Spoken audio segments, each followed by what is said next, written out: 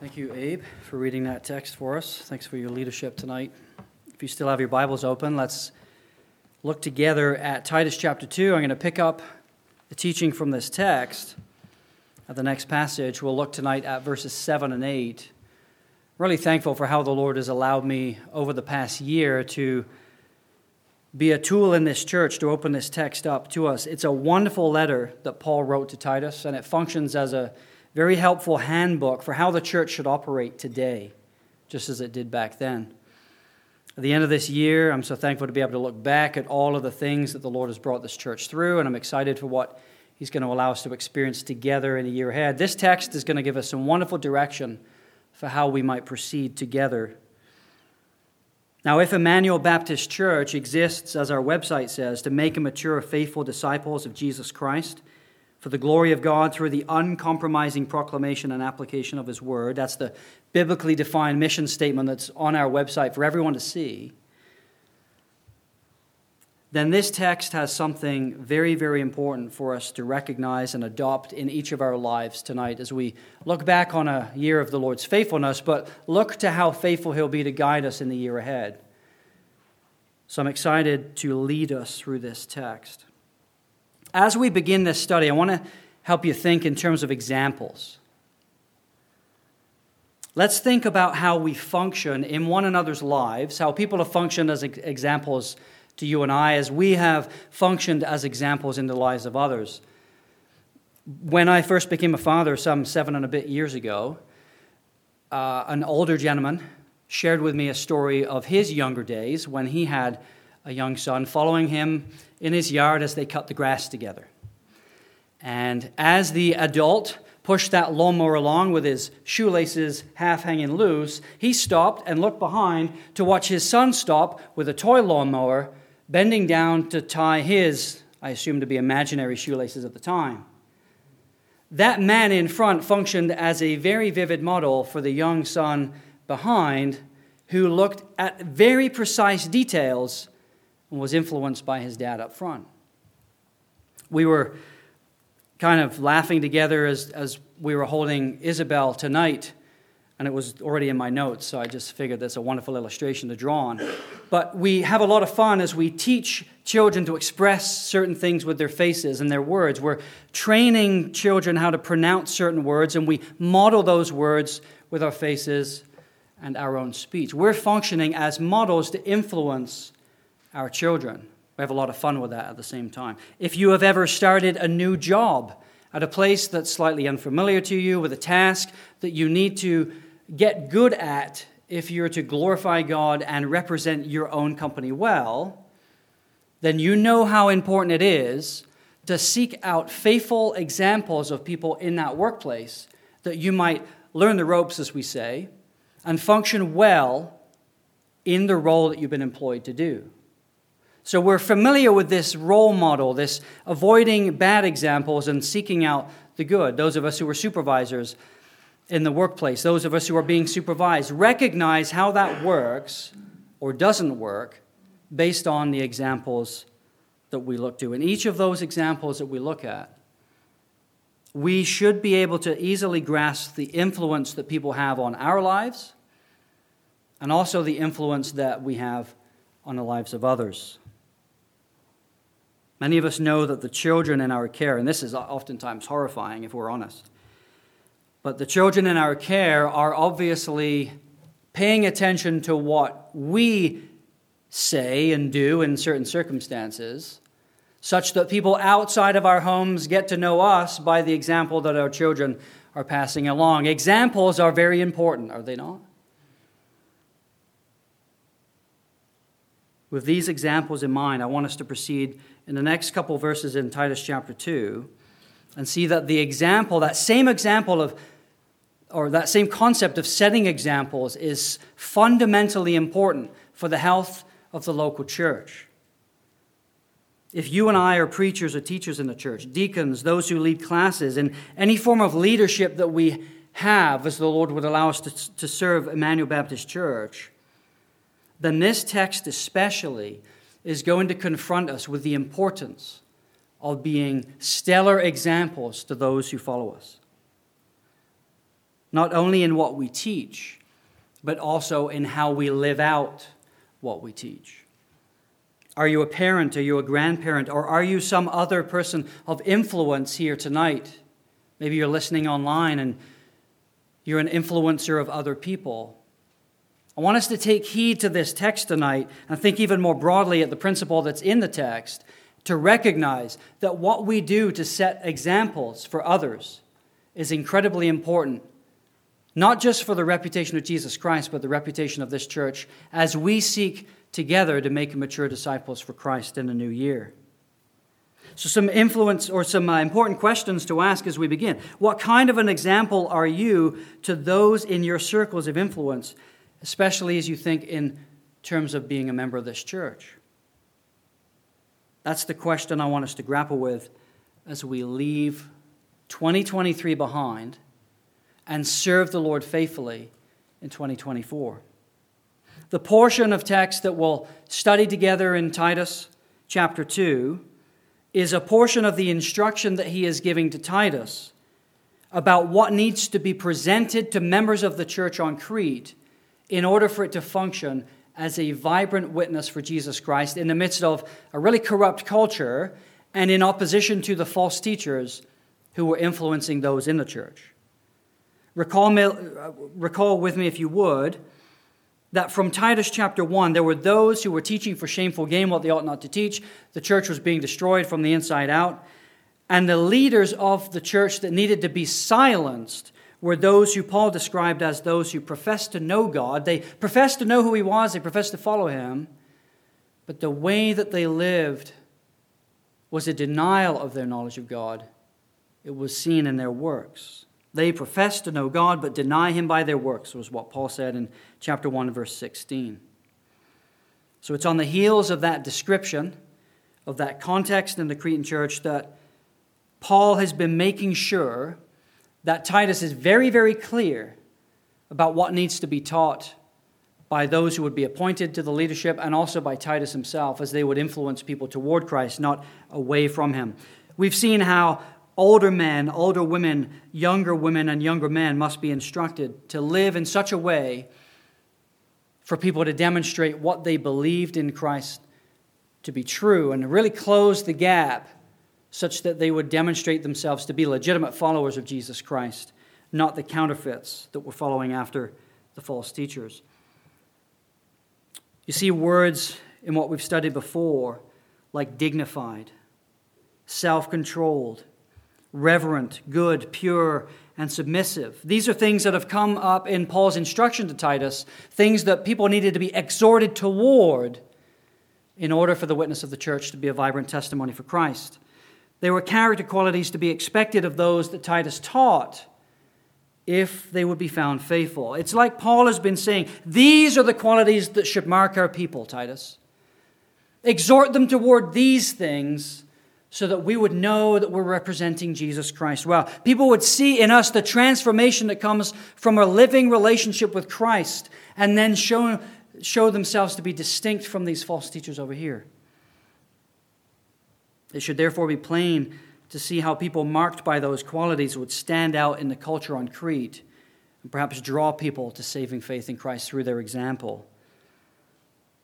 We'll see as we continue through chapter 2 tonight that another vital element in the contrast that was to be established in the church on Crete requires those in positions of influence, not just those in the pew, but those in the pulpit, who would consider their works and their words as we lead people to put off sin and put on Christ. It's by means of this exemplary living that those who embrace the gospel will look more and more like Jesus Christ, while those who oppose the message and bring false accusations into the church would in fact be shamed because their false accusations would be identified to be just that, false accusations. Those in the church would be seen to be faithful.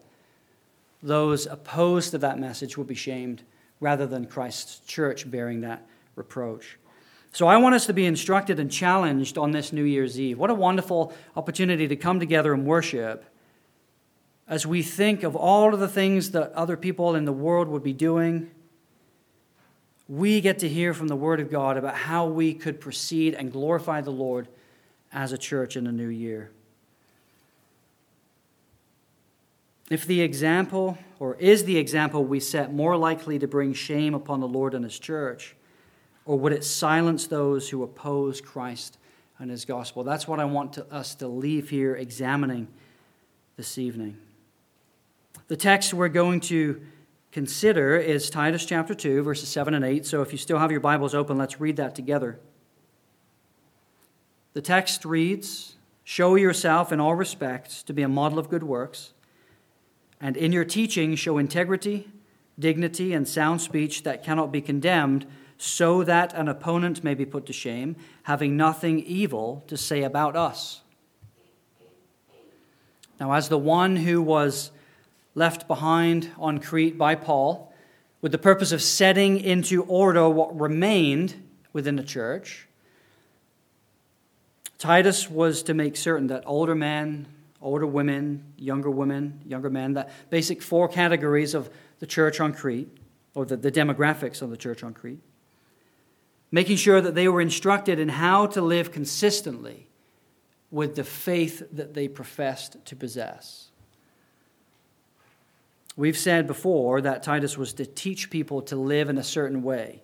And we've said all along that it would be reasonable for Titus to call people to obedience based on what was true of the gospel and needed to be demonstrated in their lives.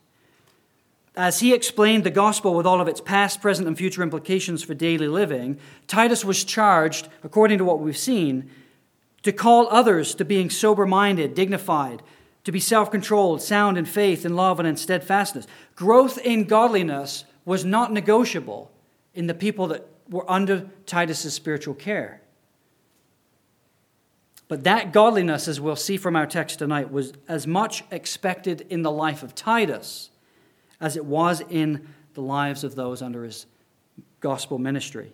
Notice with me in verse 7, right on the heels of addressing others in how they should live, Paul told Titus, show yourself in all respects to be a model of good works. Show yourself to be that model of good works. Here, the teacher of what accords with sound doctrine is being held to the self-same standard as he was calling others to obey. He was called to the same commitment to godly living as those he taught. It's very important to Paul, and therefore it's very important for us tonight to hear that message. We've seen it come up before as he's establishing a contrast. You'll recall at the beginning of the chapter, Paul says, but as for you, he's addressing Titus very, very personally, telling him to pay attention to something in his own life. There it was to draw a contrast between what he would teach versus what the false teachers were teaching. Titus, they're teaching over here and leading people away from Christ. But as for you, you concentrate on what builds the church up, on what makes Christ look good through the knowledge of and application of the gospel in people's lives. Paul insists in our text tonight that Titus needed to teach sound doctrine to others. He needed to see how they, or exhort them toward godly living, but he was to adopt the same standard for himself. He was subject to the same standard. We see he was to be a model of good works, a pattern to follow, something people could look at, someone people could look at and model their own lives after. And that's to be done in all respects. Titus should practice what he preaches in all respects, or in all of life. If you use the NIV as your translation of choice, it says in this verse, in everything set them an example. There was not to be one area of Titus's life and ministry that was not subject to the same standard as he held out to others. Everyone should be able to look at every part of Titus's life and see that he was living above reproach. With so many false teachers in the church, marked by insubordination, empty talk, deceit, that's things that we've studied before, what Christians on Crete needed, what the church on Crete needed, was a godly man to follow. And that's exactly what he's being exhorted to be. And it's probably not hard for us to imagine the areas of his life that would have been subject to that emulation, that imitation. Just like that young boy who stopped to imitate his dad as they cut the grass together, those who followed Titus's example would be looking at every little detail at his life. Whether he used his time and money for his own selfish purposes or for the glory of Christ's kingdom. How he engaged with women in all purity, especially those not his wife if he had one. How he dealt patiently and firmly with people who refused to respond well to the word of God.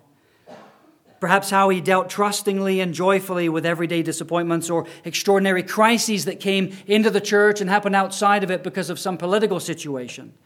Those are just a few of the things that people would see him work through in his life. And he, in those things, would be a model of good works for them to follow, a pattern to adjust their lives as they strove to follow Christ, taking his lead.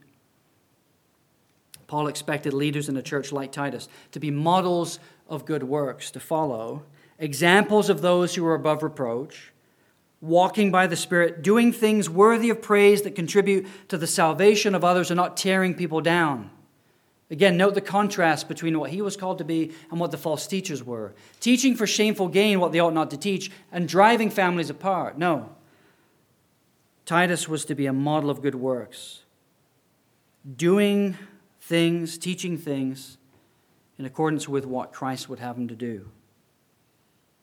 Show yourself in all respects to be a model of good works, says Paul. These are the good works prepared beforehand that we should walk in them as new creatures in Christ, according to Ephesians chapter 2. These are things that serve Christ and advance his agenda, according to the rest of the New Testament. They're much different from the evil works that people would be devoted to outside of Jesus Christ. Note the change. Show yourself in all respects to be a model of good works, those things that serve the gospel. This is obviously a must-have in the life of a minister of the gospel. I think we should all agree there. That's certainly what our text is teaching.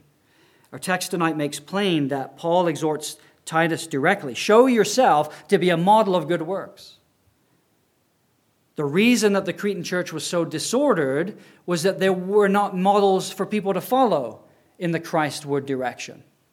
He was to be one of those models. We rightly expect that of people who lead in the church.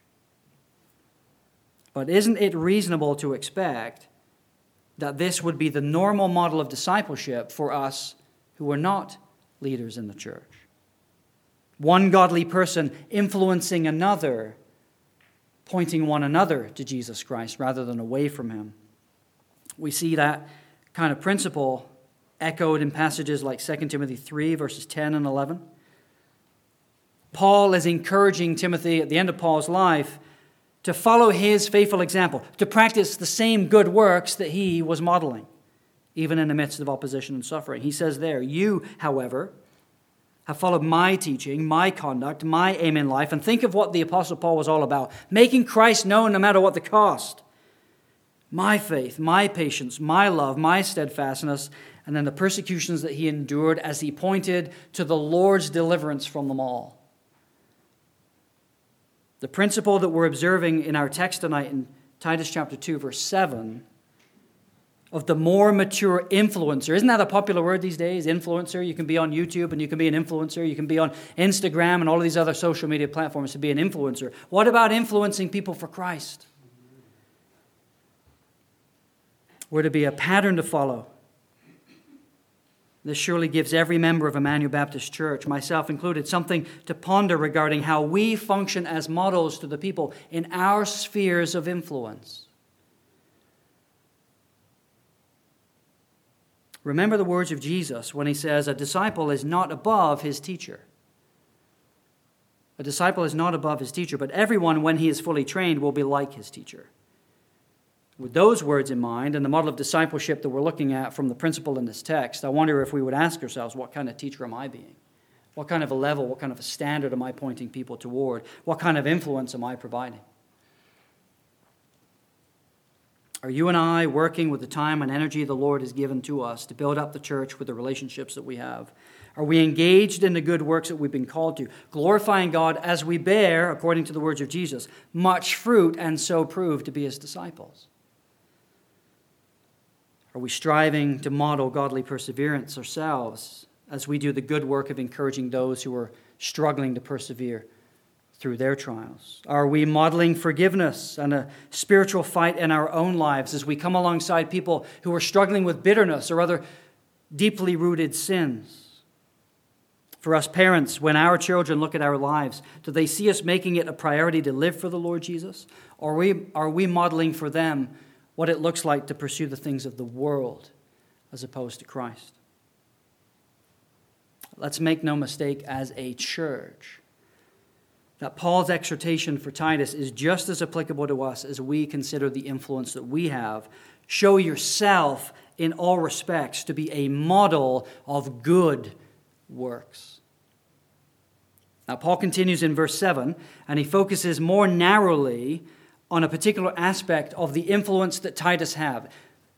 This was his teaching ministry. He had a major influence in the Cretan church through his teaching. Note with me what it says. We'll take a run up as we get there. Show yourself in all respects to be a model of good works, and in your teaching show integrity, dignity, and sound speech that cannot be condemned. So as Titus provided instruction in what accords with sound doctrine, what it looks like to live out the gospel and all of its implications, as he exhorted others to put on display the Christ-likeness that they were called to live out, he was also to make sure that his own life demonstrated that sound living. And as he did that, according to our text, he was also to take care that what he taught and how he taught it demonstrated these things: integrity, dignity, and sound speech. Paul was concerned for Titus just the same as he was for Timothy in the other pastoral epistles. He wrote in 1 Timothy 4, verse 12, "Let no one despise you for your youth, but set the believers an example in speech, in conduct, in love, in faith, and purity."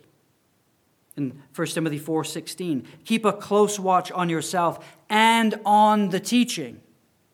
Persist in this, for by so doing you will save both yourself and your hearers." We're going to hear this repeated, but I'm going to say it now. What Paul was concerned about in Titus was how he lived in public for the sake of the witness of the church and the health of the church. Here in Titus 2, verse 7, Paul wants Titus to show integrity, dignity, and sound speech in his own teaching ministry and show him different from the false teachers who were causing so much destruction in the church. Only then would his ministry bear much fruit among the people of God. It would expose the empty accusations for what they were that came from the opponents of the gospel, and it would protect the reputation of Christ and Christ's bride, the church. So, look with me at the text, verse number 7. As he fulfilled his teaching ministry, Titus was called to show integrity in his teaching. That is, he was to teach what was healthy and pure. This was the doctrine of the apostles, pure doctrine. He was called to teach sound doctrine as he followed the example of Paul, who, as we learned about in chapter 1, verse 1, ministered for the sake of God's elect and their knowledge of the truth, which accords with godliness. As he lived the gospel by devoting himself to good works, so he was also to give the gospel in all of its doctrinal purity. He was to teach with integrity. His teaching was also to be marked by dignity, and I love how the King James Version renders that word as gravity. We say that some topic or some person has a gravitas about them. It's a weighty thing. Teaching the Word of God is a reverent affair, no less for the reason that God is speaking through it. It shouldn't be marked by frivolity or triviality, game playing, or any such thing that we see in the contemporary church. Especially when we consider that the souls of men and the glory of God are at stake through that ministry. What Titus taught and how he taught it was to be marked by the same godliness that he was exhorting men to follow. His teaching was to be marked by dignity. He also insists in this verse that his teaching was to be marked by sound speech that cannot be condemned. And there's that word again that we've seen throughout this letter, sound. Remember its underlying meaning. It's one that speaks to health and growth and vitality, spiritual soundness, spiritual growth. Remember the connection between sound doctrine and the godliness of those who would be exposed to it. That meant that he couldn't go around slandering as he exhorted older women to repent of their slanderous talk. That speech would not be fitting for one who was exhorting people in the other direction. He couldn't indulge in crude talk as he taught the men in his spiritual care to be self-controlled in what they said. His speech, according to this text, needed to be worthy of imitation, not worthy of condemnation.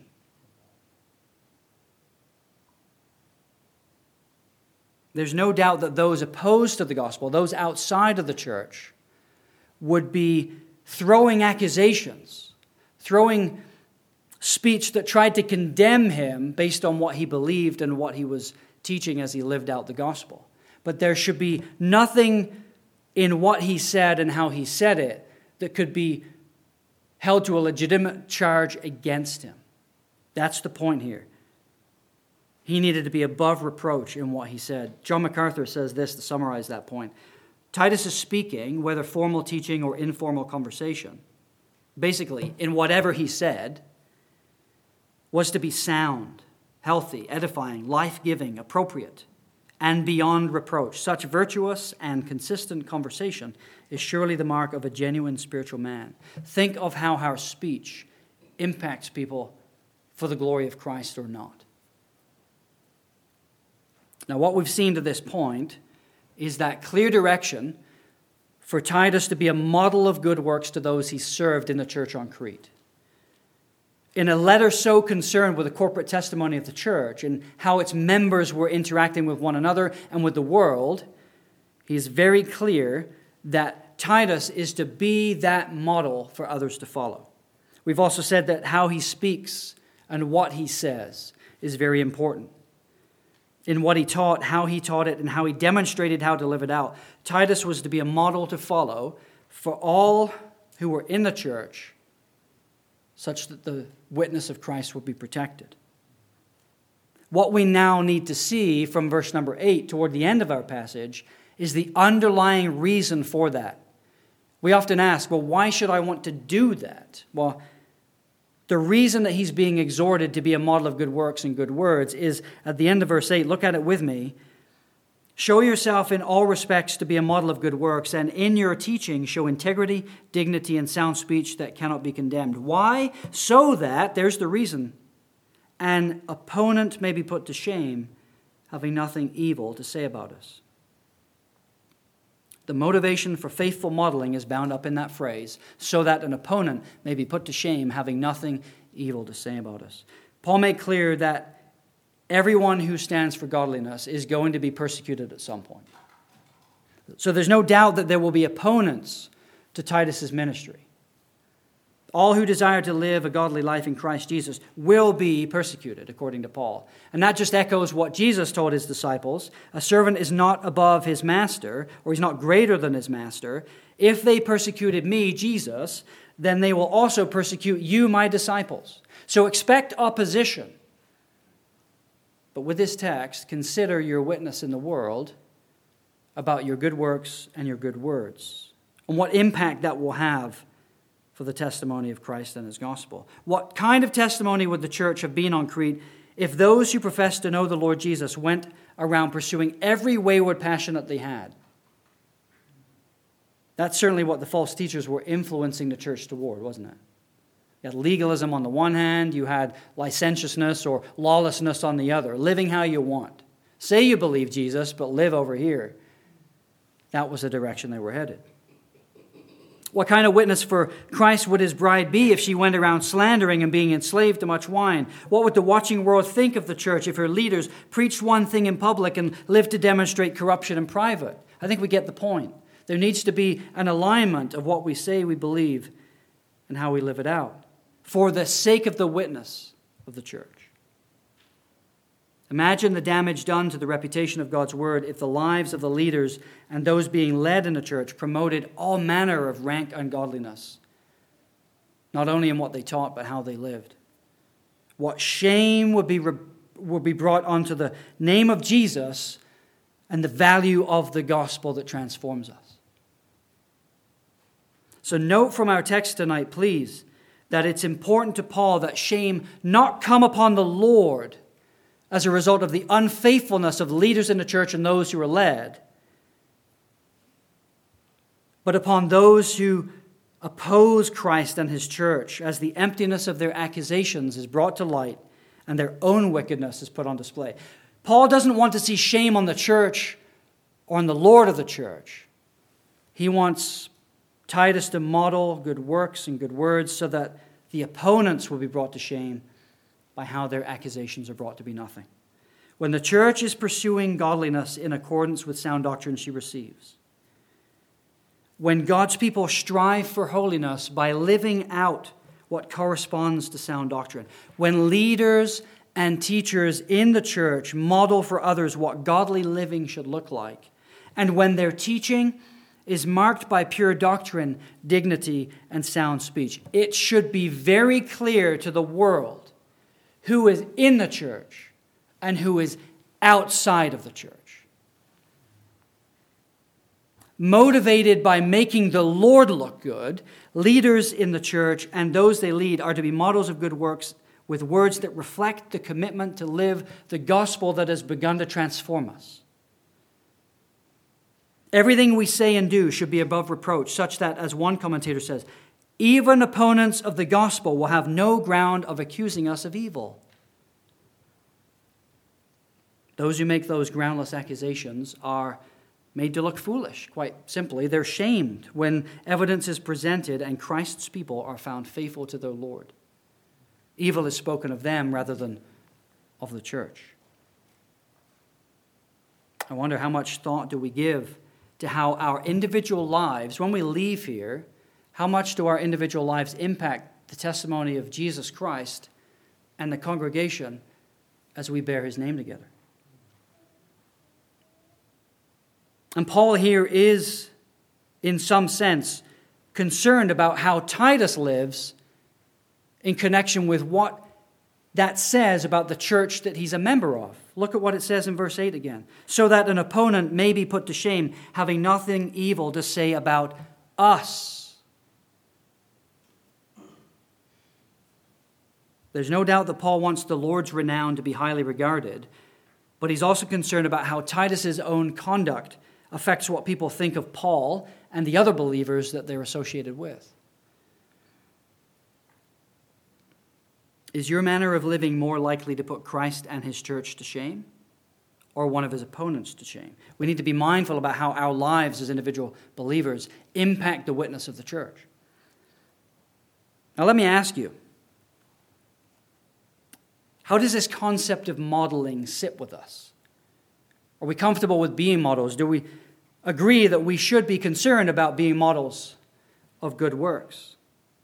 That's a question, I think, that gets at the heart of it, to the issue that we may have, hopefully we don't, but we could have, with Christ's lordship over us. Perhaps you're familiar with the spirit of our age. We should be. We swim in it every day.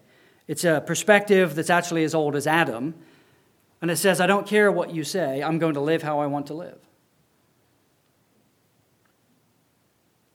It's a perspective with which people make it quite clear that others have no business in telling me how to live whatsoever. That perspective gives rise to the comment, how I live has nothing to do with you, so kindly leave me alone, don't mention it. Now, you may have heard that from unsaved friends and family members. You would expect that from someone who doesn't love God. But unfortunately, we hear it in the church as well. It's none of anyone's business how I live my life. Let's read our text again together. Verses 7 and 8 in Titus chapter 2 say, show yourself in all respects to be a model of good works, and in your teaching show integrity, dignity, and sound speech that cannot be condemned, so that an opponent may be put to shame, having nothing evil to say about us. Now let me observe something with you from that text. Paul expected Titus to care about what people thought about how he was living. Paul expected people to care about what Titus said and how he would say it. Paul expected Titus to live in such a way as to please not himself, but Jesus. I'm going to make the suggestion that the comment, how I live my Christian life has nothing to do with anyone else, has more of a center on loving self than on loving God and serving others through that godly model. That kind of comment and the attitude that underlies it has more in common with those who profess to know God and deny their works than it does with those who love God and want to make Jesus Christ look good.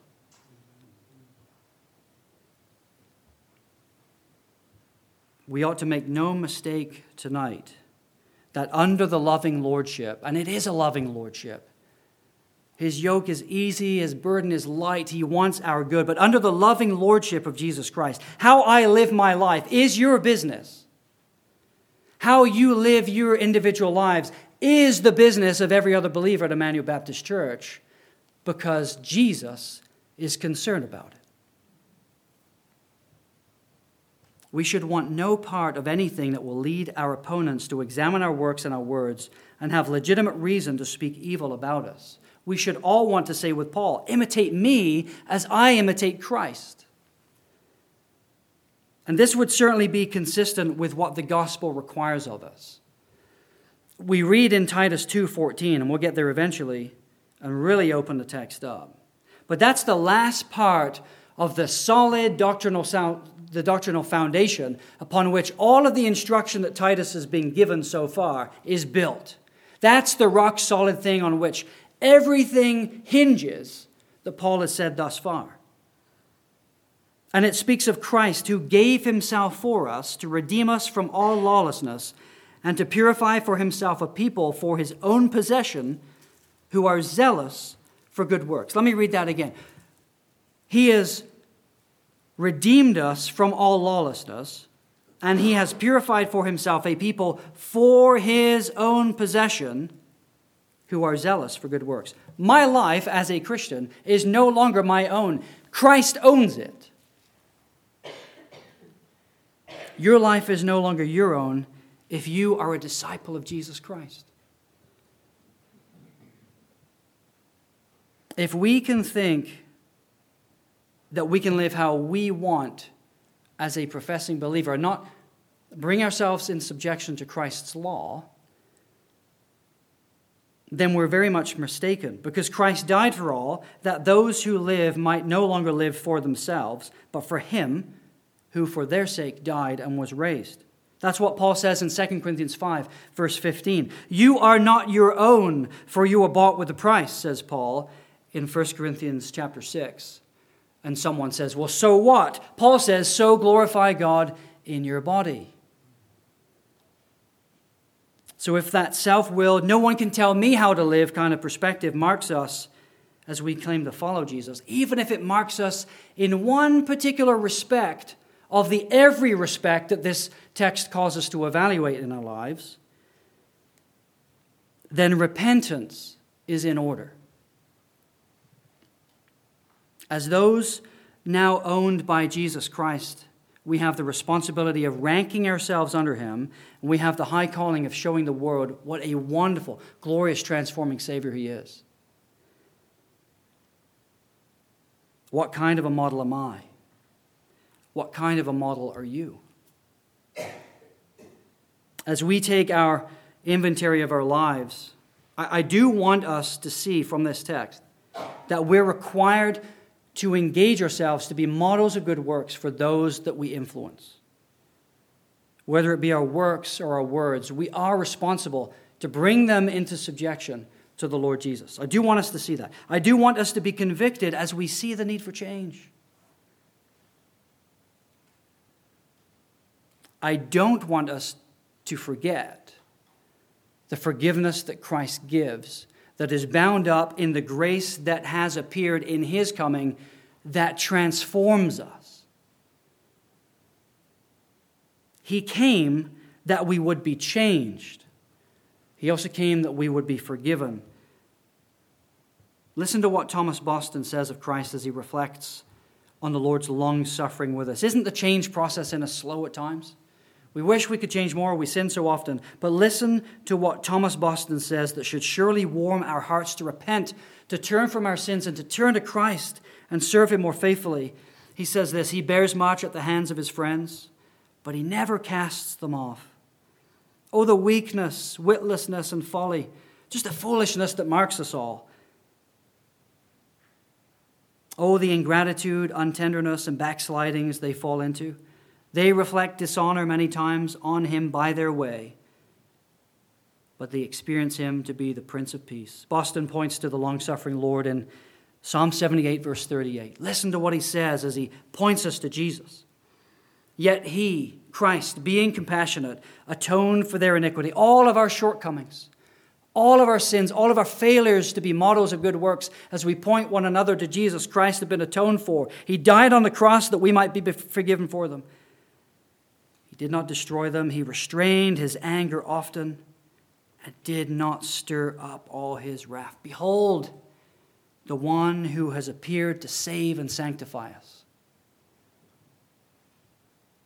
Let me ask you, as you hear the call of Christ tonight to be models of good works for him and his glory, doesn't that gracious picture of the Lord that Thomas Boston holds out motivate you to repent of your lack of zeal, your works that have not been so good for him, and turn and serve him more faithfully?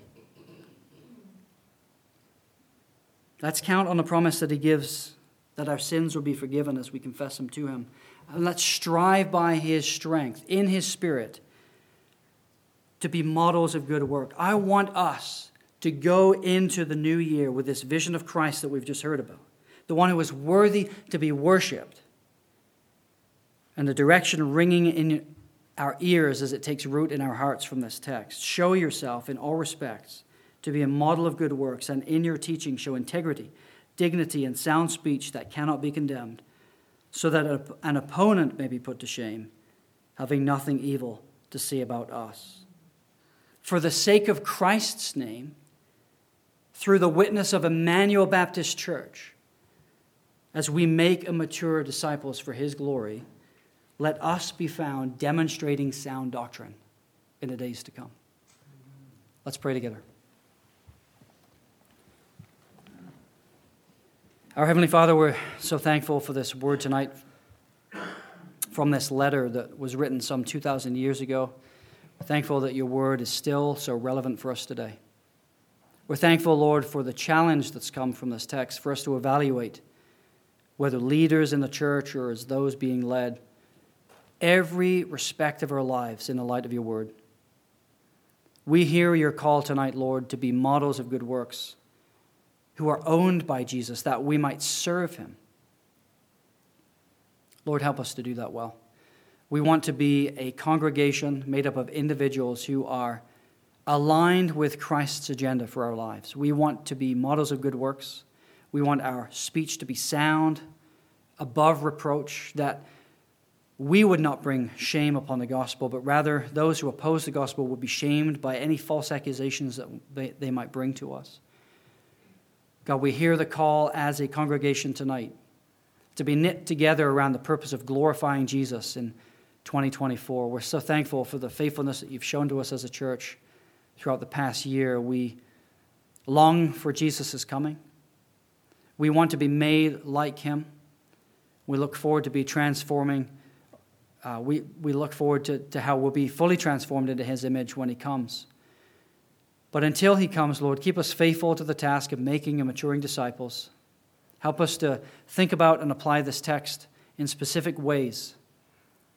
We will give you all the glory, all the praise, as people are transformed through our ministry, as their ministry transforms us. Continue the good work that you've begun in us, Lord. We believe that you're faithful. You've surely promised to bring it about. We thank you in Jesus' name. Amen.